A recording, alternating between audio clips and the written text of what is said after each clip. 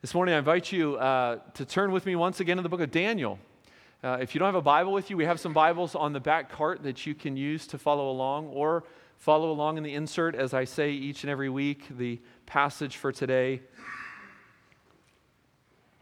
is listed in your insert. I want to thank Pastor Voles for standing in for me last week in my absence, and it's good to be back with you this morning.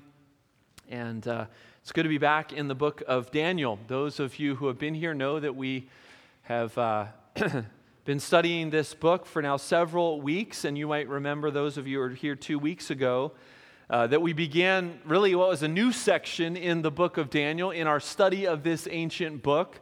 A new section as we entered chapter 7. We moved away from the narrative portions of the book of Daniel, all the stories that we remember, Daniel in the lion's den, Shadrach, Meshach, and Abednego, to this apocalyptic portion, to these visions and dreams of crazy things that Daniel gives us. And one of the things I said 2 weeks ago when we entered into the second half of the book of Daniel and this apocalyptic section is I wanted to define what apocalyptic literature is. And I explained it as the unveiling of the end of all things. And I read to you a definition that I want to read to you again because some of you weren't here 2 weeks ago.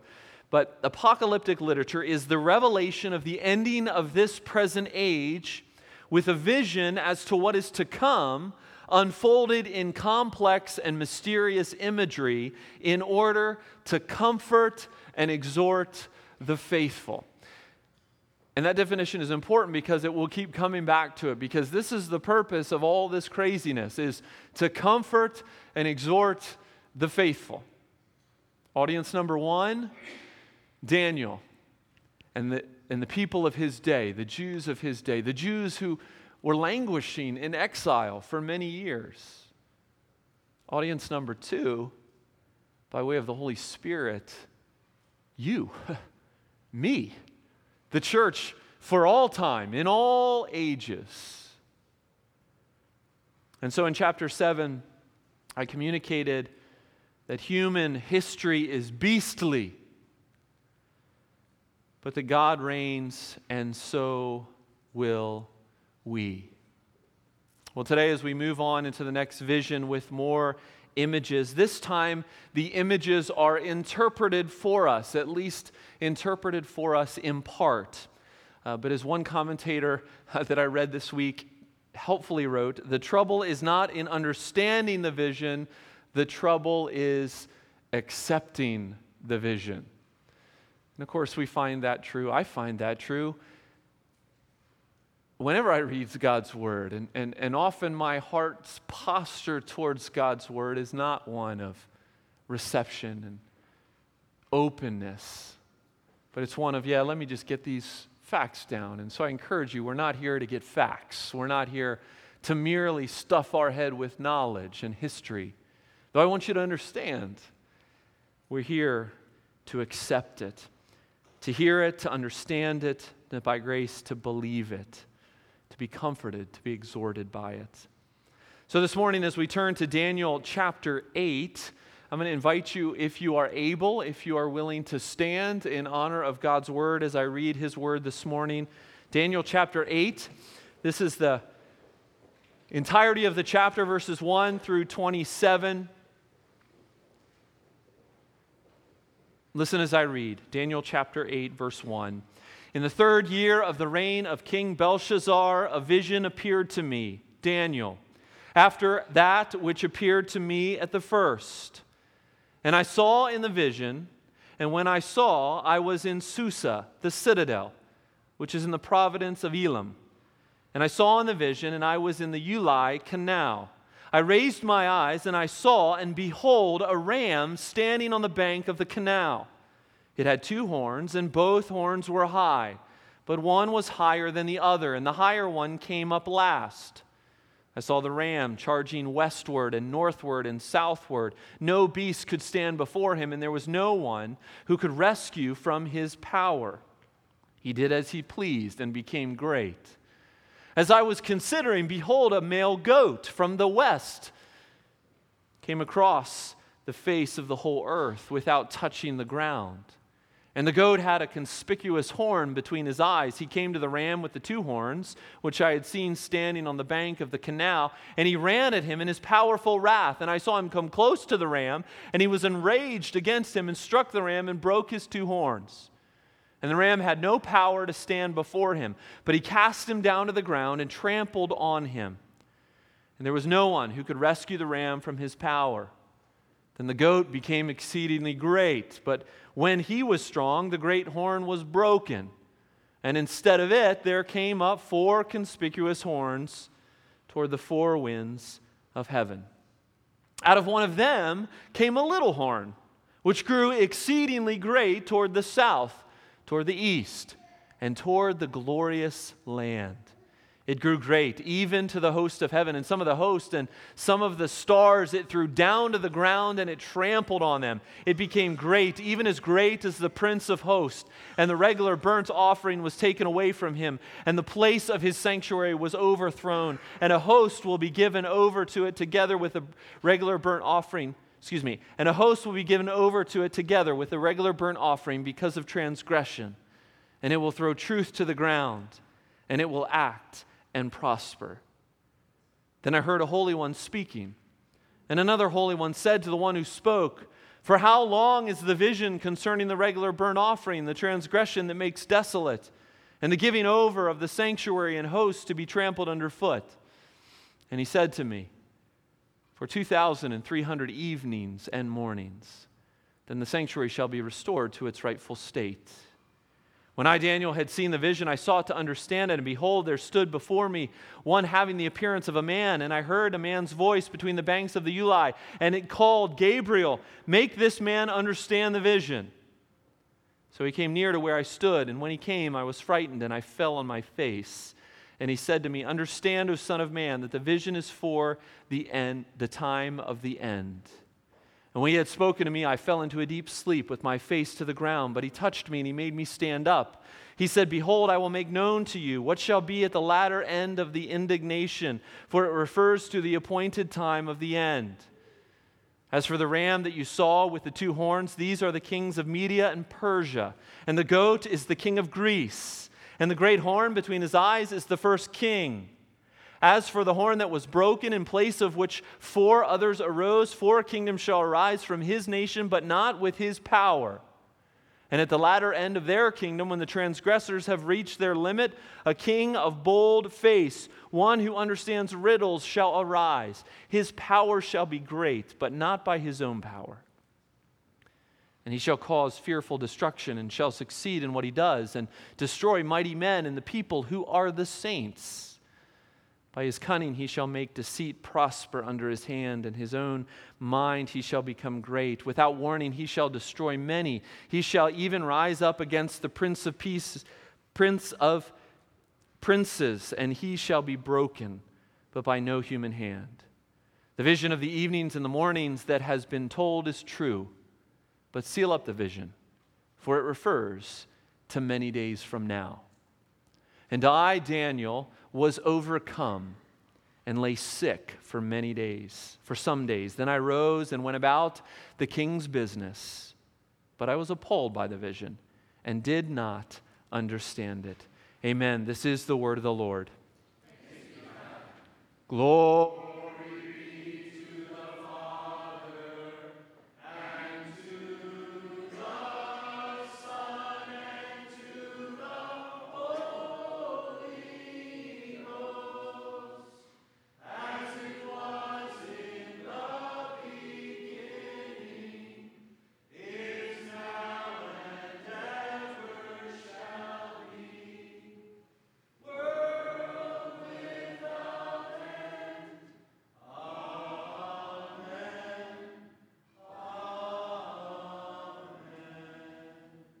Amen. Go ahead and be seated.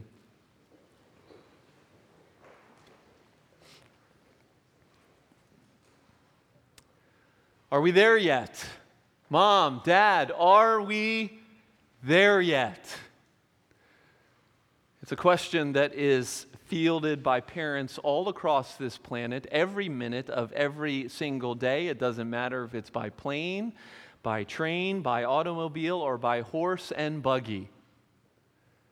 The yearning of our little ones to know what's around the corner, how long do I have to wait, when is the end coming, is the same. And we can't blame our kids, because the fact of the matter is, knowing helps. Knowing helps. It helps us to endure. Knowing when the end is coming helps us to be content. Gives us direction to what we should be doing now. We drive up to Linden. My family and my folks live up there.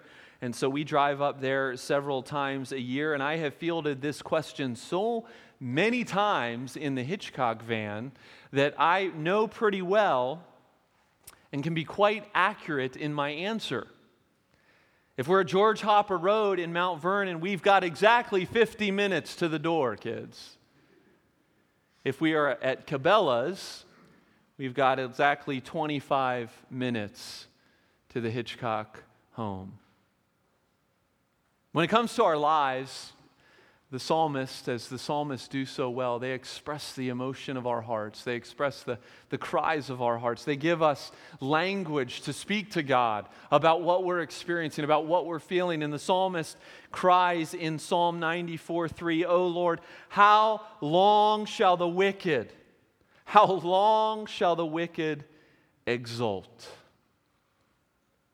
Well, here in Daniel 8 this morning, the Lord is beginning to answer that question.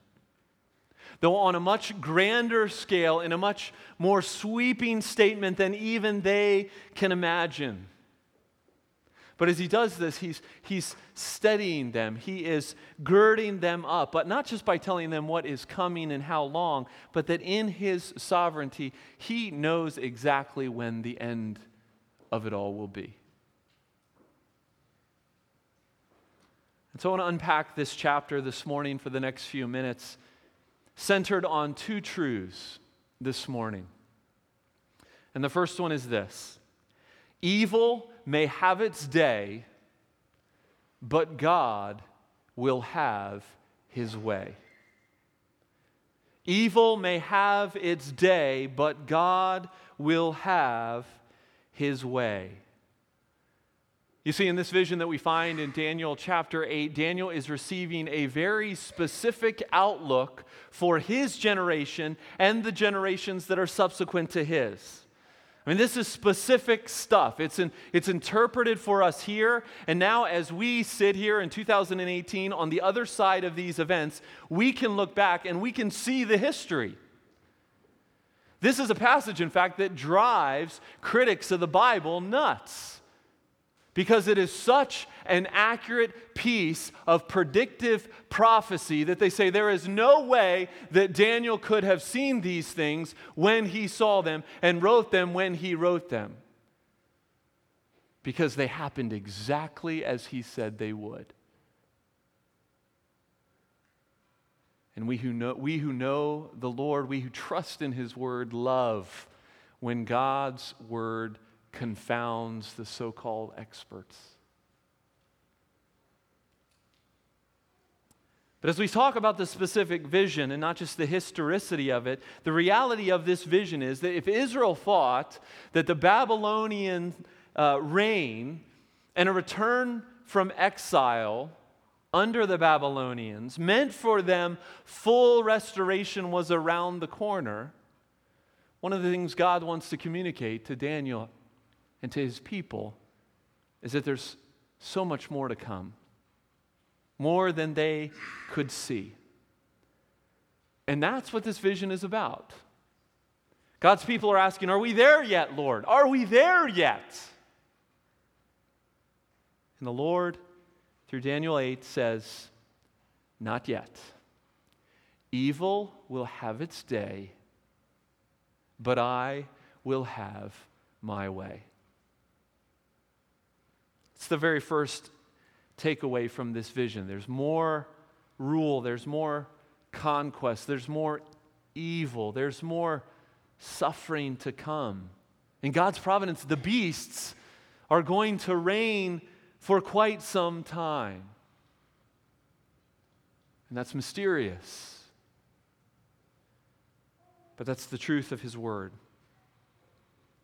Well, Daniel received this vision in about 550 BC. The Babylonians at this time, remember, we've jumped back in chronology from where we were at the end of chapter 6. The Babylonians are still in power, and this vision of chapter 8 is 2 years after Daniel has received the vision of chapter 7, which we looked at just 2 weeks ago.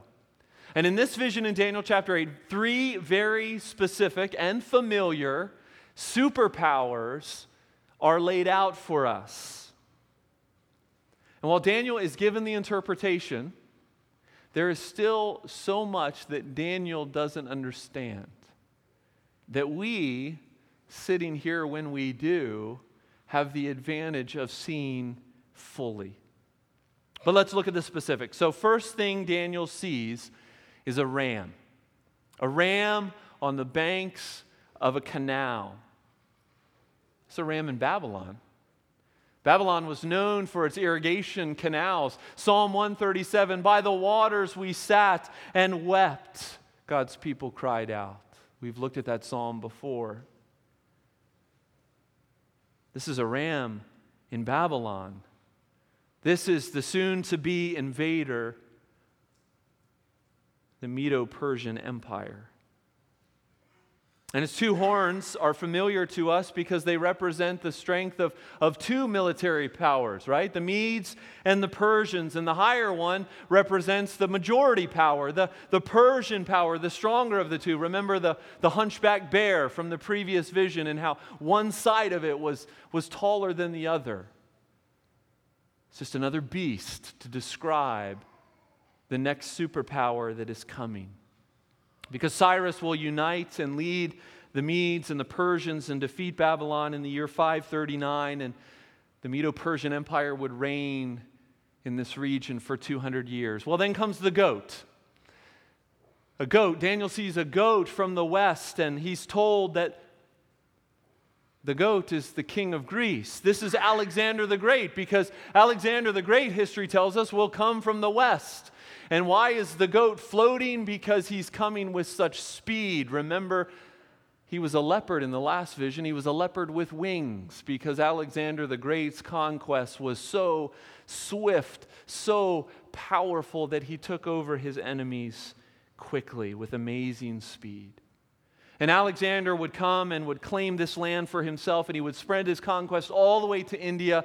1.5 million square miles would be his empire.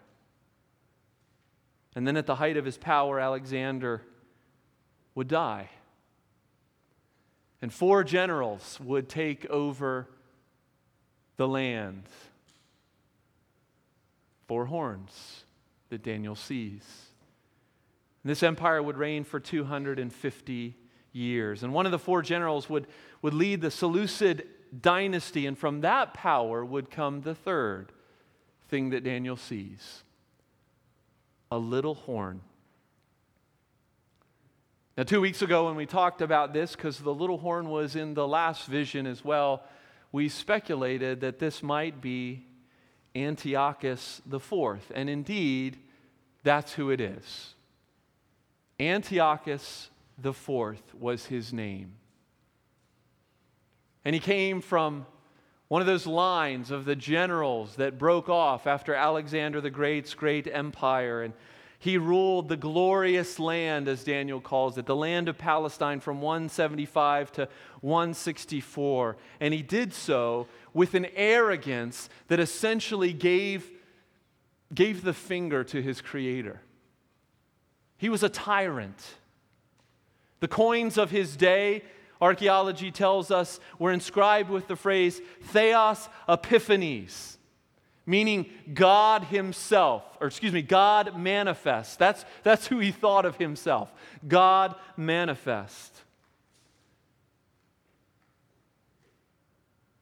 And Antiochus IV wanted everyone under his rule to adopt Greek practices and religion. He ended all temple sacrifices for the Jews. He banned circumcision among the Jews. The sign of the covenant was illegal.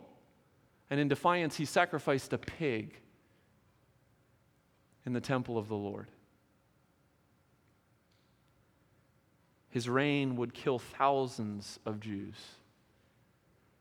These are the stars that are thrown down that Daniel speaks of, that Daniel sees in his vision. But even more than that, Daniel's given this visionary language that describes that this is more than just an earthly thing going on here. This is more than just history that finds itself in our history books. There's a cosmic rebellion here. Antiochus IV is pitting himself against God himself as he mocks God and his worship, as he slaughters his people.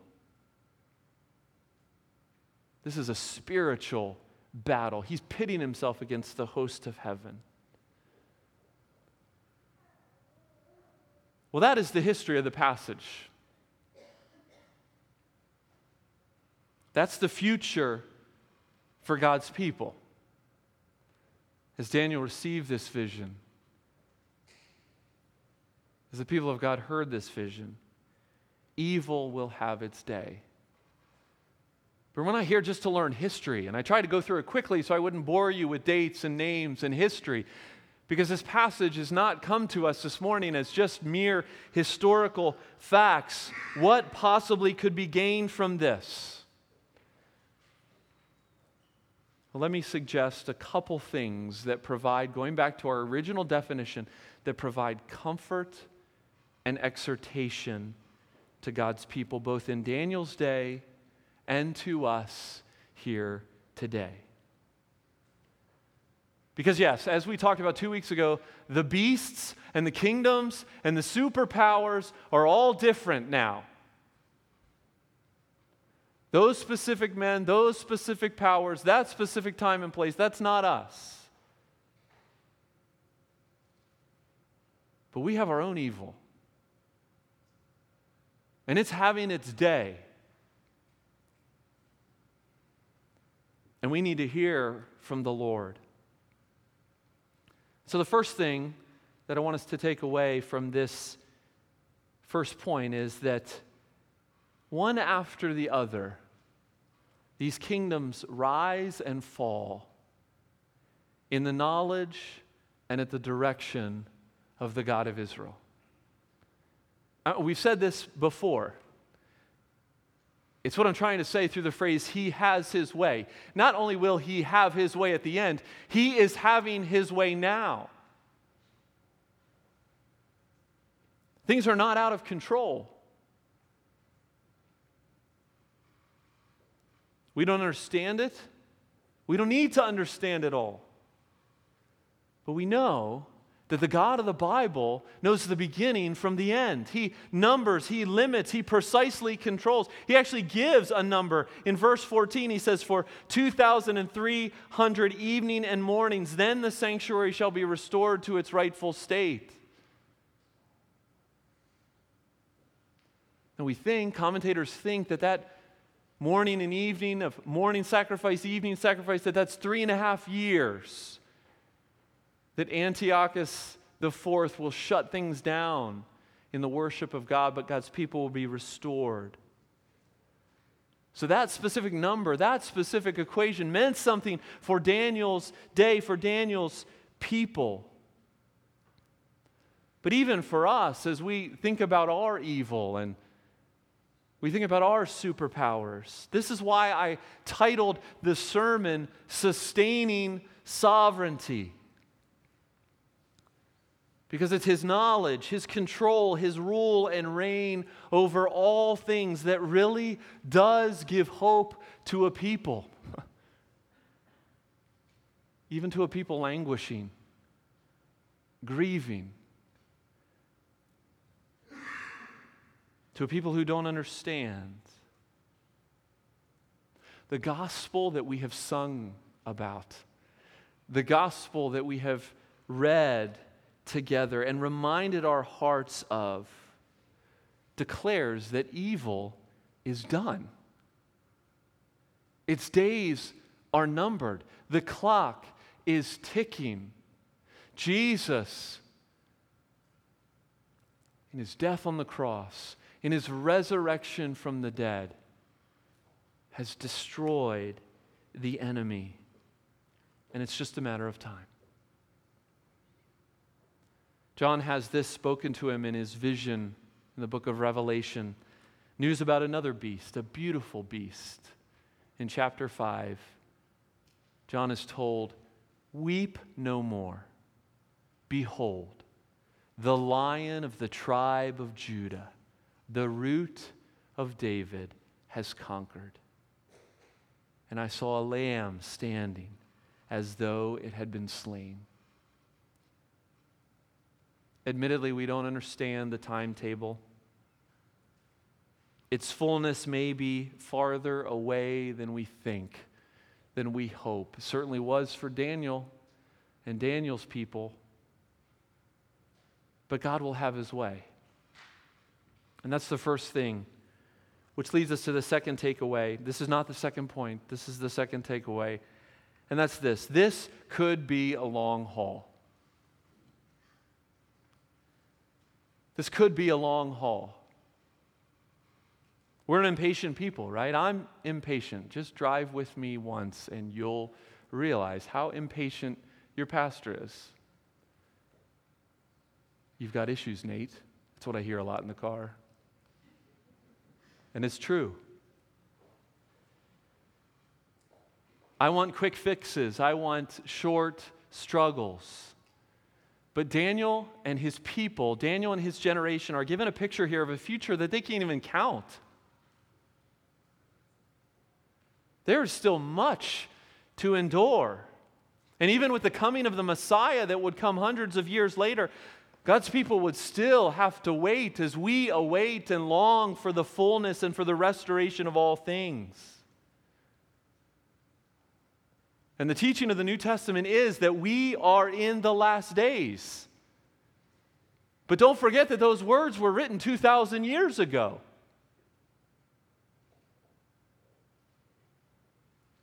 And so in 1000 AD, many thought that surely the end would come.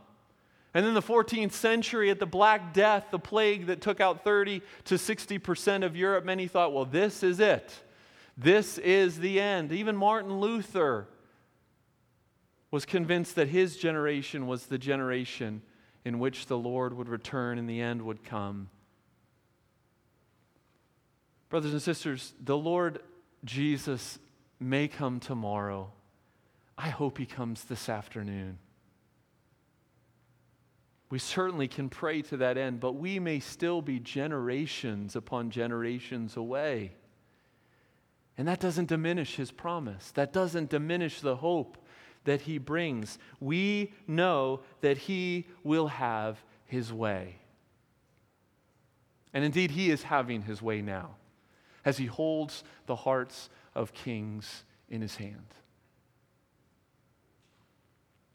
And so in a world that is increasingly becoming anti-God, anti-truth, anti-worship, yes, our kids even might enter into a culture where this kind of open worship is problematic. Well, I pray that that's not the case.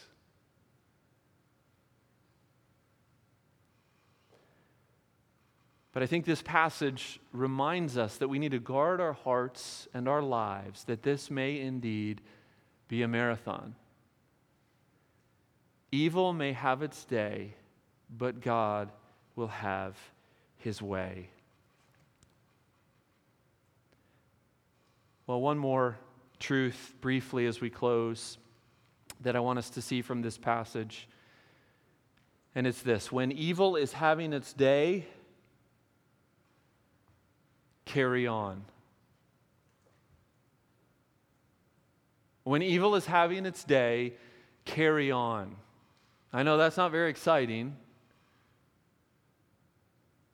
but I think that's the truth that we can learn here. How would you have responded being shown all these things, cosmic events, on a huge global scale, years and years into the future. Some you understand, some you're given answers to, but much you're still scratching your head about. And while the final verse is not the primary point of the passage, I think Daniel's reaction to all this is helpful for us to see.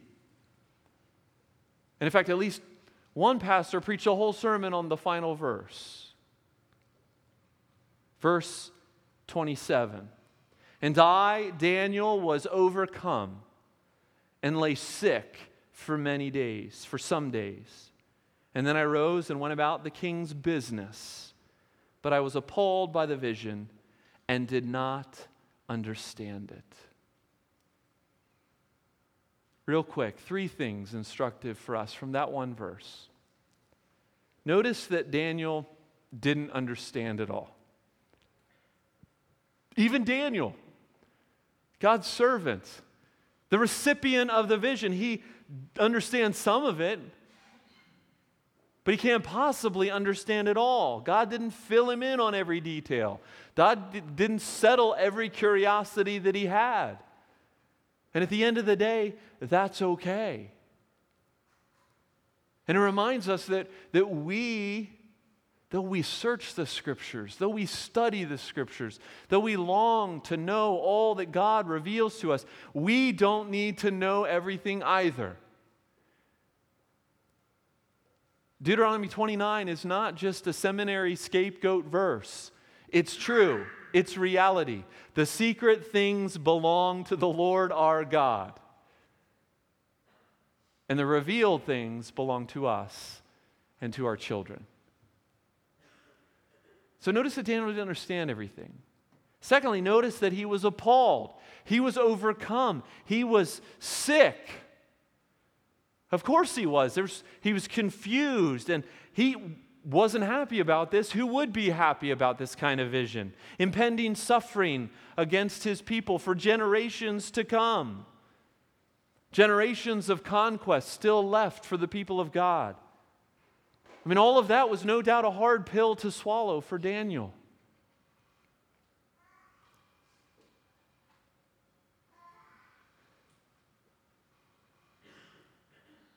But I think Daniel's actions remind us to not lose our disdain, our hatred. It's okay to be appalled and to be sick that evil is having its day. We ought to be, because we are people of the truth. And so let's grieve, yes. Let's cry out, how long must evil have its day? And let's pray earnestly for his return. That indeed this wouldn't be a marathon. Let's make it 100 more yards, Lord. Well, finally, notice from verse 27 that Daniel got back to work. Daniel went back to work. Those of you who are here for the discipleship hour, you heard Bob refer to this in the lengthy quote that he read. Martin Luther was asked once what he would do if he knew the Lord was returning the next day, and he said, famously, he would plant a tree.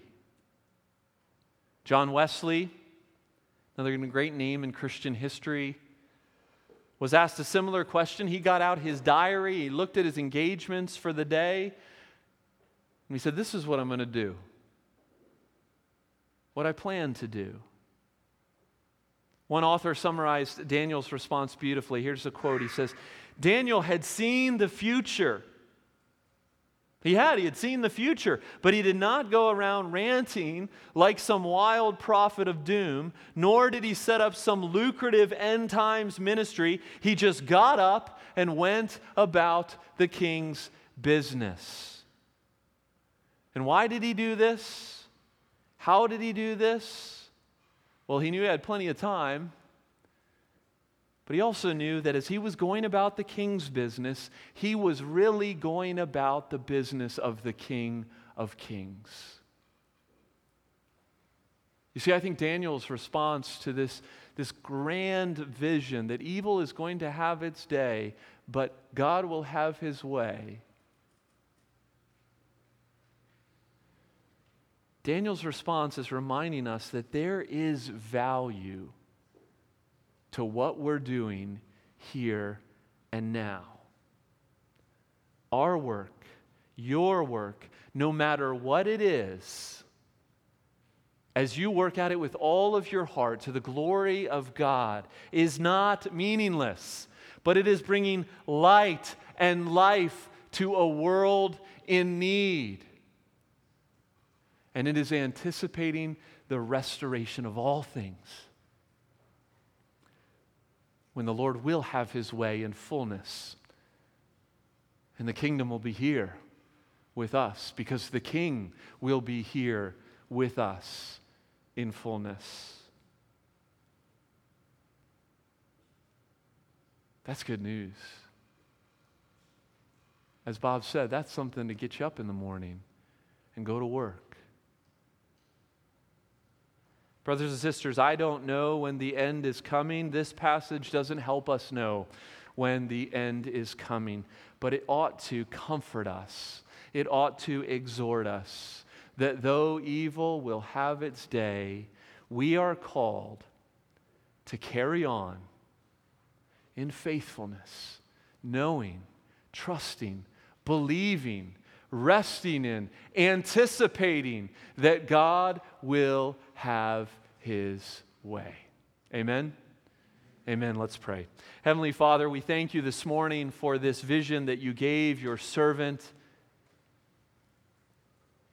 for its interpretation, for its application to our lives. And I ask in humility that you would take that which is valuable, Holy Spirit, and use it in the lives of your people for the glory of your name. In Jesus' name, amen.